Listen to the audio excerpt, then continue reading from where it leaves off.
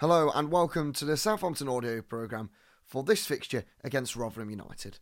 In today's programme, you have a look over your opposition, a word from your manager, and of course, your feature interview.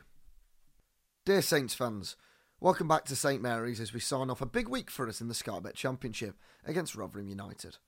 We extend a warm welcome to manager Matt Taylor and to today's visitors, a really well-run club who have performed exceptionally well over a 2-year period now, winning promotion to the Championship and deservedly staying in the division last season. They are a very well-organised team who will provide another test for us today. I remember writing in my last programme notes, ahead of the Leeds game, about the importance of the full week we'd had together on the training pitch, working on a few of the things that were not quite right in our game. We found ourselves in a tricky period, and it was crucial that we responded in the right manner, so I was really proud of the players and the way they've gone about their work in the last 2 games. Last time we were here, against Leeds, we showed the levels we are capable of reaching against one of the strongest sides in the league. Our first half performance in particular was full of aggression and intensity, and our courage to play was outstanding. Right from the start of the game, we were brave enough to play through the opposition, from back to front, and got ourselves an early lead. What was even more pleasing was the way we maintained that hunger, and I felt we were worthy winners on the strength of that first half alone. Even in the moments when it didn't quite click for us, we had that drive to win the ball back and showed a strong mentality, as a group, to see out the game relatively comfortably in the end. We then followed up that result with what I felt was our most complete performance so far on Tuesday night at Stoke. I think everyone realises that it's never an easy place to go, and it speaks volumes of the characters we've got that we're able to play with so much bravery, to dominate the ball, and to play the way we want to play, wherever we go. That was encapsulated by the performance of Gavin Bazunu, who I thought was outstanding, particularly with his distribution, and fully deserved his first clean sheet of the season. Of course, that takes a collective effort from the whole team, especially away from home, and the way the players fought for each other, ran for each other, and threw their bodies on the line was great to see. Being really critical, we really should have killed it off by scoring a second goal after half-time, but ultimately it was a moment of brilliance from Stuart Armstrong that won the game for us. I'm very pleased for Stu. He's been outstanding in the last 2 games and has shown the quality we all know he possesses. With another international break on the horizon, it's crucial we dig deep and give it one last big push today to turn this week into a brilliant one. We've set a really high standard over the last 2 matches, and that's the level we expect in every game now, whilst continuously building together to keep improving. We march on. Time now for your Southampton women's update. Southampton women were well beaten 3-1 by Birmingham City last weekend. Saints were lucky to avoid going behind early on, as Laura Rafferty escaped unscathed following a Birmingham penalty shout for handball, before Kayla Rendell clawed a well-placed header that looked destined to hit the net. Katie Wilkinson had headed an opportunity at the other end from a swinging Gemma Burfield cross, but it was visitors Birmingham who opened the scoring in the 12th minute as the ball over the top was brought down and slotted past a recovering Saints contingent. There were further penalty appeals just after the half-hour mark as the ball struck Rafferty's hand, with the referee this time pointing straight to the spot, only for Rendell to save and keep the half-time deficit to a single goal. Despite Saints looking brighter in the second half, Libby Smith secured her brace in the 73rd minute as she was played in by new signing Ivana Fuso, turning home from close range. Rihanna Dean came on to make her competitive Saints debut, injecting some further energy into the Reds' attack. Emily Craft and Lexi Lloyd-Smith were then introduced in the closing minutes for Ella Morris and Atlanta Primus, but Saints were still struggling to make anything stick. Despite the fresh legs in attack, it was once again Birmingham who had the ball in the net as the clock headed into added time. A ball across the box caused confusion, and Rosie Parnell was unfortunate to see it cannon off her and into the net. However, despite the knock of conceding, it was Saints who had the last action of the game. Emily Craft was able to head home a loose ball from a Burfield corner for her first ever Saints goal, and a consolation for a hard-working team in the 6th additional minute. Bravery and courage, 2 traits Russell Martin always wants to see in his Southampton side. In Samuel Edozie, the manager knows he has a winger who will be fearless enough to take risks in possession to try and create for his team. When Russell Martin speaks about his vision for how he wants his Southampton team to play, it's less about specific actions and more about mindset. Popular buzzwords for the manager include bravery and courage. In days gone by, such words may have meant something different in footballing terms, as the mind instinctively wanders to last-ditch blocks and thundering into tackles.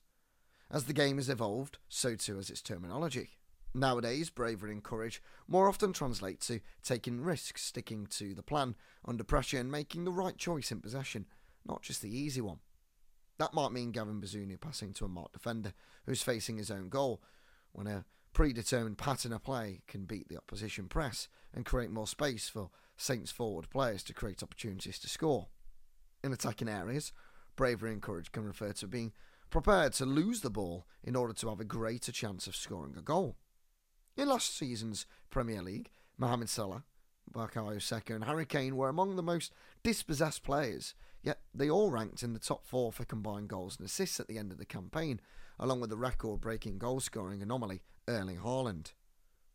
To score, you need to have the courage to shoot. To assist, you often need to play a difficult pass. To take on your man and pull another opponent out of position to create space for a teammate, you need to be brave. One of the players who embodies this is in Martin's squad, and that's Samuel Edozie. Quick and direct, a natural ball carrier, Edozie is one of Saints' regular risk takers. Perhaps that's why, despite signing 8 new players in the summer, Martin started the 20-year-old winger in each of Saints' first 7 league matches. The youngster responded by scoring the first 2 goals of his career in back-to-back home games against QPR and Ipswich. It was a big weight off my shoulders to get my first one, he smiles. It was a very big moment. I had my family in the crowd, so it meant a lot to me. I think my celebration showed that. Everyone's told me, once you get the first one, the rest will follow. So I've already had another one after. Let's see how many I can get. Edozie has made no secret of his desire to add numbers, goals and assists to his exciting dribbles, and points to a more mature mindset in his game at the start of his second season as a Saint. I think before, when I first came into men's football, for me it was more about just getting at players and trying to take them on. I didn't think too much about what to do after, he admits. But I think now, playing more games and getting a little bit more experience, it's also about that end product.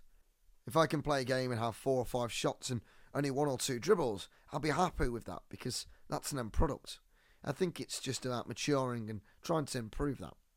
Edozie insists he will never compromise his natural instinct to run with the ball. Bamboozling fullbacks is an old pastime he's not prepared to give up just yet, but he reveals conversations with the manager are helping him make better decisions. We've got a great relationship, he says. He's tough on me, but I think I need that. He wants the best for me, so he's going to ask a lot from me. He's very encouraging and shows he trusts me from playing me in most of the games this season, so I can't complain and I'm willing to work for him. He's on to me about mistakes because he doesn't want me making them. The less mistakes in your game, the better player you're going to become. That's pretty obvious. A manager that's going to be on me with small things, the small details, trying to get the best out of me is definitely someone that I need. Edozie describes the Sky Bet Championship as more physical than the Premier League and very end-to-end, quite basketball-like. It's attack versus defence constantly.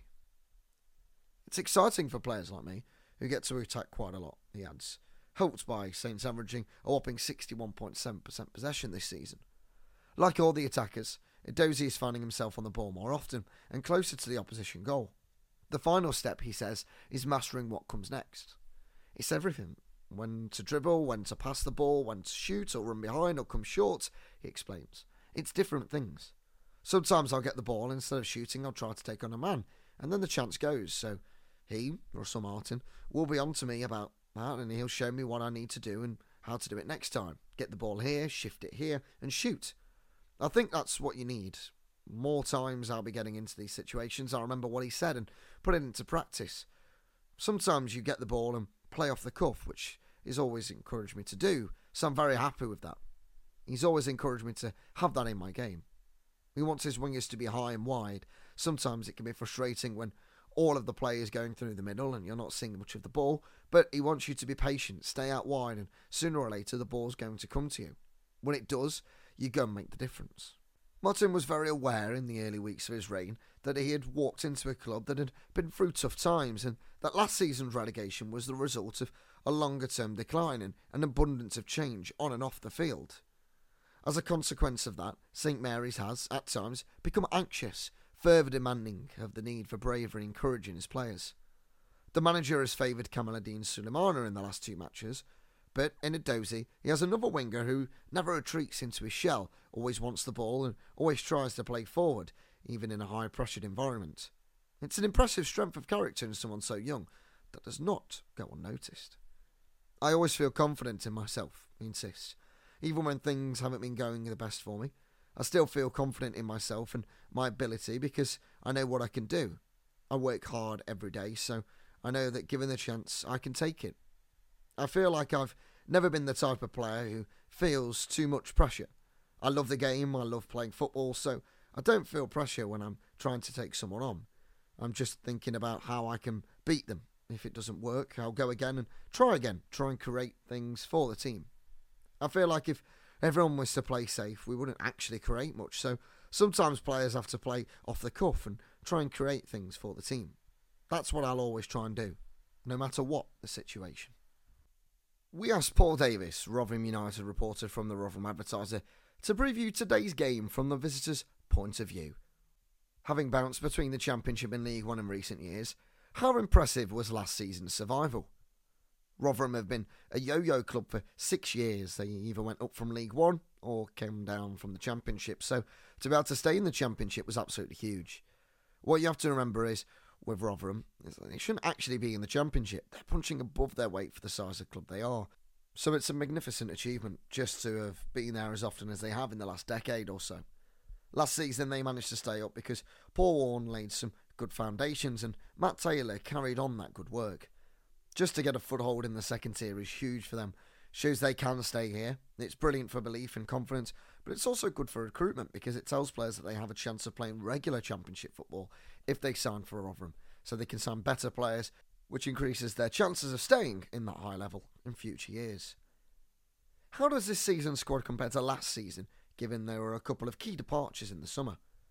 We lost Dan Barlaser to Middlesbrough in January, then we lost Chelsea Ogbene to Luton in the Premier League in the summer, as well as Ben Wiles, a homegrown midfielder and mainstay of the side for several seasons, to Huddersfield. The chairman has dug deep in the summer transfer window. It's been 14 new arrivals and they smashed the transfer record by paying over £1 million for the first time on Sam Edozie from Exeter. We're spending more on transfer fees and more on wages, so we're attracting better players, and this is the best squad Rotherham have had in the Championship in the decade I've been covering the club. How's the season going so far? Where they've been really unlucky so far this season is with injuries. Last Saturday we drew 1-1 at home to Preston, who arrived at the New York Stadium in first place, but after that game we were left with 8 injuries, losing key centre-half Cameron Humphreys to a long-term hamstring complaint. Matt Taylor has never been able to pick his best team. The squad has been light on numbers and we've not always been able to name a 9-man bench. We've got several players due back in the international break, and that'll almost be like the season beginning again for us when we're playing Ipswich on October 20th. At home, they're strong. They beat Norwich, they ran Leicester really, really close, and would have beaten Blackburn apart from having a man sent off in a crazy manner when they were leading 2-0. They look a decent side at home, but away from home it's not happening for them yet. New York is a tight pitch and they can get on top of opposition easier there than they can on big pitches at away grounds where they've more space to chase. So they've played 5 in the league and 1 in the Carabao Cup away, and they've lost them all. So the away form is the really big talking point at the moment. Every away game for Rotherham in the Championship is a mountain to climb. What do you expect from today's game? Southampton, with Premier League parachute payments, great pedigree and great players, as hard on away games as Rotherham are going to have this season. But if Rotherham are going to stay in the division, they've got to start getting something in away grounds. Last season they found a way away from home of staying in games, but they only won 2. They got 11 draws, getting clean sheets, and those 11 points were important at the end of the season. Who should Saints be wary of? We've signed ex-Forest midfielder Cafu, the Portuguese playmaker, and he's an absolute class act. He gives Rotherham some control, some quality from set pieces, some vision, but suffered a hamstring niggle and missed the last 4 games. Fingers crossed he'll be back, as well as centre-half Grant Hall, as he's also due back too.